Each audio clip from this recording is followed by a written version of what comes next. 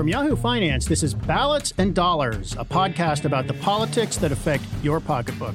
I'm Rick Newman. And I'm Alexis Christoforous. Today we are talking about Senator Warren's Accountable Capitalism Act, which is a proposal that would redistribute trillions of dollars from rich executives and shareholders to the middle class with the goal of making big corporations more equitable. And Rick Newman is with me as usual. And Rick, look, the senator is now the front runner for the Democratic nomination. Polls, yep. And if she were to win, this is a big if, but if she were, and the House and Senate were both Democrat, how plausible is it that this agenda, this act, could actually come to pass? It's mind-boggling to contemplate Elizabeth Warren becomes president and then she gets both the House and the Senate become Democratic, like how this would go. Earlier this year, I analyzed most of Elizabeth Warren's economic plans to date. And that was nine major plans, discrete plans, and I think she has 9 new plans since then. She always has a plan for something. I don't think it's very hard to even keep track of all her plans. But it is really interesting. It is really interesting to think, like, what if she actually was able to put some of this in place? So this is there's actually legislation that she sponsors. I think she's written it, and she also has a co-sponsor in the House called the Accountable Capitalism Act. So that's the legislation. And then she's also incorporated these ideas into her campaign platform. So just to go tick through some of the basic ideas. Before you tick through it, okay. Did you give this particular piece of legislation or proposed legislation a grade? Not when I did this before because she hadn't presented it yet, but I did pieces of it that she had presented. And let's so I'm just curious what kind of a grade you gave her. Yeah, so I went through and just, this is just me doing it.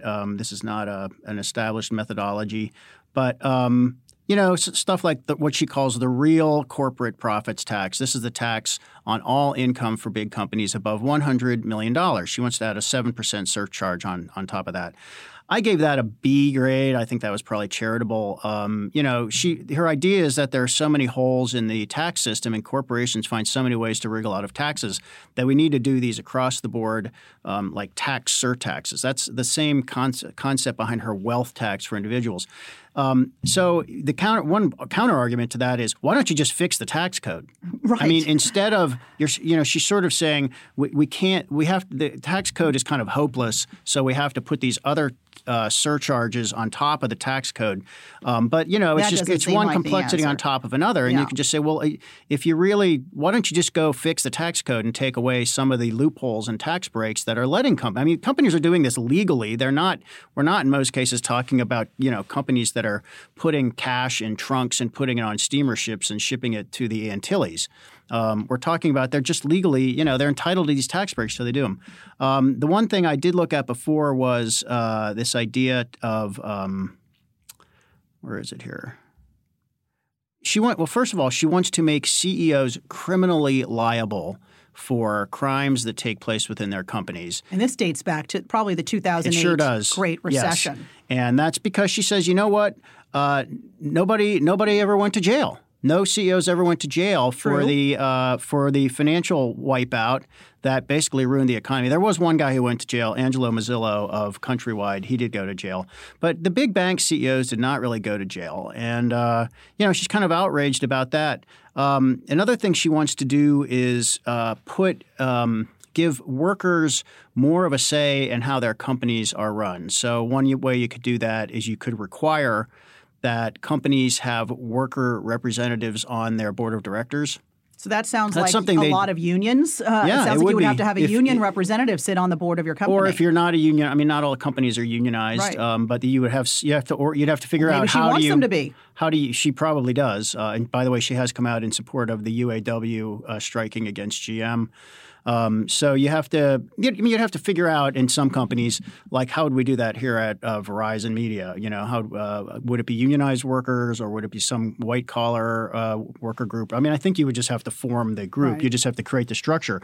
But I think that's part of the point with everything, and it's one of the drawbacks for everything she wants to do is she wants to just create new structure on top of old structure, and just create more compliance organizations and more levels of regulation. But then doesn't that at some point just tie the hands of those who have to make decisions at these companies in order for them to be nimble, right? I mean, because our capitalism is built on the idea that these companies exist for profit. Yes. And it sounds like what she's trying to do would actually hinder the ability for them to do that. So let's take an example of that from her Accountable Capitalism Act.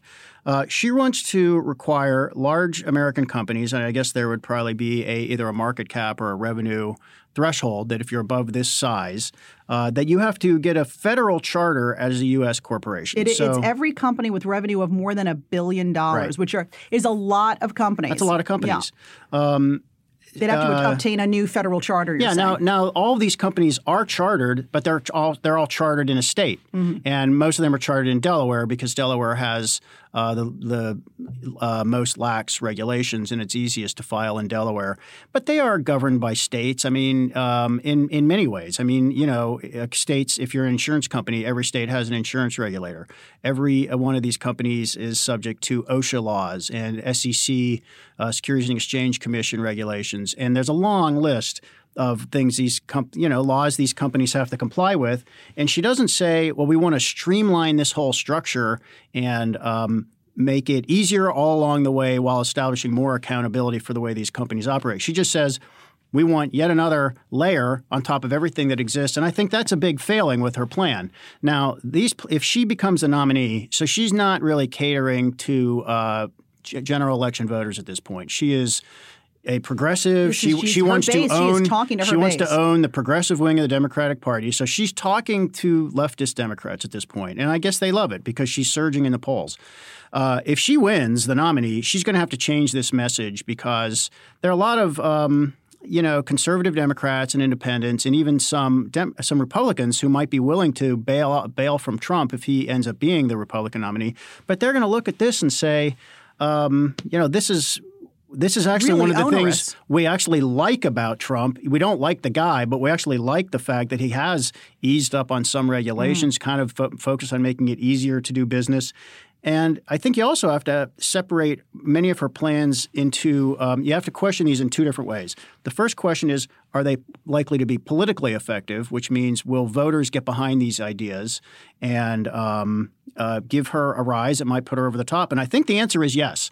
I think we have to look at the polls and say she is catching on. And voters kind of like what they're hearing here. So maybe things are just too messy with Biden. Now with this whole Ukraine thing, I mean, although he has not been found guilty, he or his son Hunter, of anything. Are we going to spend the rest of this podcast talking about Hunter Biden another and Ukraine? Podcast for another time. But I'm saying it could be one of the reasons why she's gaining some I think it's a lot of reasons. I mean, Biden does seem he's not as sharp as he has been in the past. He does not have a finely honed message the way Elizabeth Warren did. And Elizabeth Warren is running a good campaign. I mean, she has it's a tight ship, She has kind of tapped into the way a lot of voters feel, at least among leftist Democrats. But I just don't think I don't think these are necessarily going to win in a general election. And I also don't think these would necessarily be effective policies. These have to work, or people have to think they're going to work. And if all you're doing is saying, we're just going to put all these new rules on businesses, some people don't care. But some people do. I mean, a lot of voters who are up for grabs are small business owners or people who know small business owners or people who work in a small business. And they know it's hard. I mean, if you're making a 6% profit margin every year if you're lucky, and some politician comes along and wants you to have to comply with all these other things, and you don't have a compliance department, you've got 3 people. Right. And the compliance department is the CEO or the CEO's husband or wife. You look at this and you're like, now I know she has these thresholds, where she's going to it's not going to apply to small businesses, but I'm not sure that's the way people hear it. So some of these thresholds is that she doesn't want the CEO of a corporation to make many multiples of what the average worker's salary is within that organization. Is that one of the things that's part of this act? I think that is a Bernie Sanders idea. Okay. But both Bernie Sanders and Elizabeth Warren, they just hate rich CEOs. they cannot stand CEOs who make a lot of money. Said recently there should be no billionaires. So he did. And although I'm not sure CEOs are the billionaires, I think entrepreneurs are the people who come up with these, who actually start companies that become the founders phenomenally of these companies, as opposed to, right. I think about Jeff Bezos, for example. But so what Bernie Sanders wants to do is he wants every company to have to report what its CEO earns relative to the median pay within that company. And if it's above a multiple of 50, then the company would actually have to pay a higher tax rate when it pays its taxes to the federal government. Oh, I think there'd be a lot of companies paying that tax. Oh, there would be tons. I mean, I think the average is close to 300 to 1. Oh, sure. And Bernie's threshold is 50 to 1. Mm-hmm. So that means if the CEO earns more than 50 times what the median worker in that company pays, then you'd be subject to this new tax. I think Elizabeth Warren is going after that same pot of money, but doing it through her wealth tax rather than a specific tax on companies based on their CEOs. Do you start to squash people's incentive to be an entrepreneur? We've talked about this when it comes to healthcare, right? When you have qualified, dedicated doctors who say, well, this doesn't work for me anymore because it doesn't pay for me to do this as a career. Will entrepreneurs in the U.S. start thinking twice about having businesses in this country? Sure. I mean, it's economically proven that when the incentives for being an entrepreneur and taking that kind of risk go up, you're going to get more entrepreneurship. And when the incentives go down, you're going to get less entrepreneurship. I don't think the argument is you should have all regulation or no regulation. I think the argument always is what's the right balance. But it doesn't seem like there's a lot of balance in these proposals that Warren is talking about or that Sanders is talking about. I think that what they would say in their defense, and by the way, Elizabeth Warren, you should come on our podcast and defend yourself personally instead of letting me do it for you. You'll do it better. I think she would say, look, we're not going after the little guy. The little guy or woman is still free to go out and start that company that might become the next Google. And we're not going to punish you until you, like you pointed out earlier, until you're making $1 billion in revenue. Mm-hmm. And by the way, and this is true, healthcare is a giant disincentive to become an entrepreneur and take risks and leave a large employer. I think that is the biggest disincentive we've got going. I don't think that's a case necessarily for a single payer healthcare plan, but I think it is a strong case for some kind of option for people who just don't have good health insurance through an employer. You should be able to go find some insurance relative to what it would cost you at an employer, and we do need to fix that problem. But that's another thing altogether. Well, she's got a plan for that. She's got a plan for that, but her plan is basically Bernie Sanders' Medicare for All plan, which is problematic in its own way. I want to go to one other thing in Elizabeth Warren's Accountable Capitalism Act, which is part of her campaign plan. She wants to so if all companies above $1 billion in revenue become federally chartered, then that gives the federal government more tools to police them, according to her, than they have now. And she wants to ensure that U.S. corporations that engage in repeated and egregious illegal conduct may have their charters revoked. So the government would revoke their federal charter, effectively putting them out of business if they engage in repeated and egregious illegal conduct. Now, here's a problem. That sounds okay on paper. Here's a problem I have with that. Well, we already have an elaborate system to prosecute crimes. True. So if that system isn't working, layer. Here we go again. Fix the system. Right. It's an addendum to a system that is broken. Right. But also, what does something like this do? It's like saying we're going to tolerate the broken underlying system, and we're just going to put a new system on top of it. Put that over here somewhere. It's like when you pave a road. I mean, the cheap way to do it is when it fills up with potholes. And I know this because there's always an issue where I live in Yonkers, New York. They always want to do it the cheap way, and they always just want to repave right on top of the pavement that's already there. Yeah.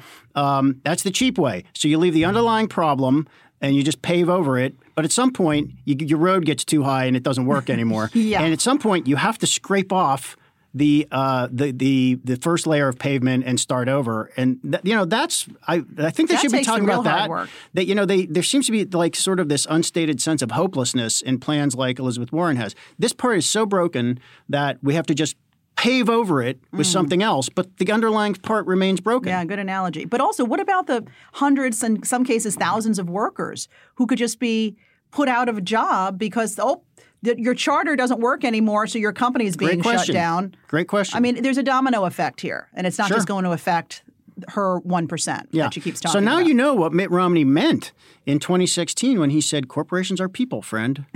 And they really are because they employ people. They're made up of people. They employ people. Right. I mean, exactly right. So is there anything in there that you think does speak to making corporations more equitable? In a realistic kind of way. I don't feel like there's much in here that is realistic, and but there's cynicism on both sides of this issue. So profits are supposed to be wicked, according to some on the extreme left, right? Yes, immoral and wicked it is to make profits for your company. Yeah, and these are people who never have worked in a socialist utopia where there's no incentive to work. If you can't make money, you haven't worked in there's no incentive utopia, to work. Rick? I have not yet. No. I hope I never do. Honestly, I'm with you. I think what I wish these candidates we're talking more about is empowering employees by making sure that they are all ready for the workplace of the future and even the workplace of the present. I mean, we know that we have this giant skills mismatch, which is one of the reasons a lot of middle-class families are falling behind. They don't have the right skills for the jobs that are available. We all know what's happening here. We're moving to a digital economy, a knowledge economy, and GM workers are on strike right now because they want to lock in industrial era assembly line jobs, and General Motors is looking ahead and saying, we don't think we're going to be building too many cars like this anymore, and we're moving over to electric cars that are going to require fewer workers and different skills, and we don't want to lock ourselves into employing these workers that have the skills of today when we're going to need workers with the skills of tomorrow. Mm-hmm. I wish some candidate would be talking about this in an aggressive way and have 19 plans for how to make the U.S. workforce the best workforce in the world and really throw money at it. I mean, I think you have to throw money at it. I think you would have to there need to be real resources. Yeah, absolutely. Yeah. Not these sort of lame job retraining programs we have now that generally are not working. I think you would need to. In your view, these should be federal programs, or no? Leave it to the device of the private or the publicly traded company, private company. The federal government has the ability to jumpstart programs or apply seed money that states and cities – these are effective. These are administered most effectively at the state and often the city level.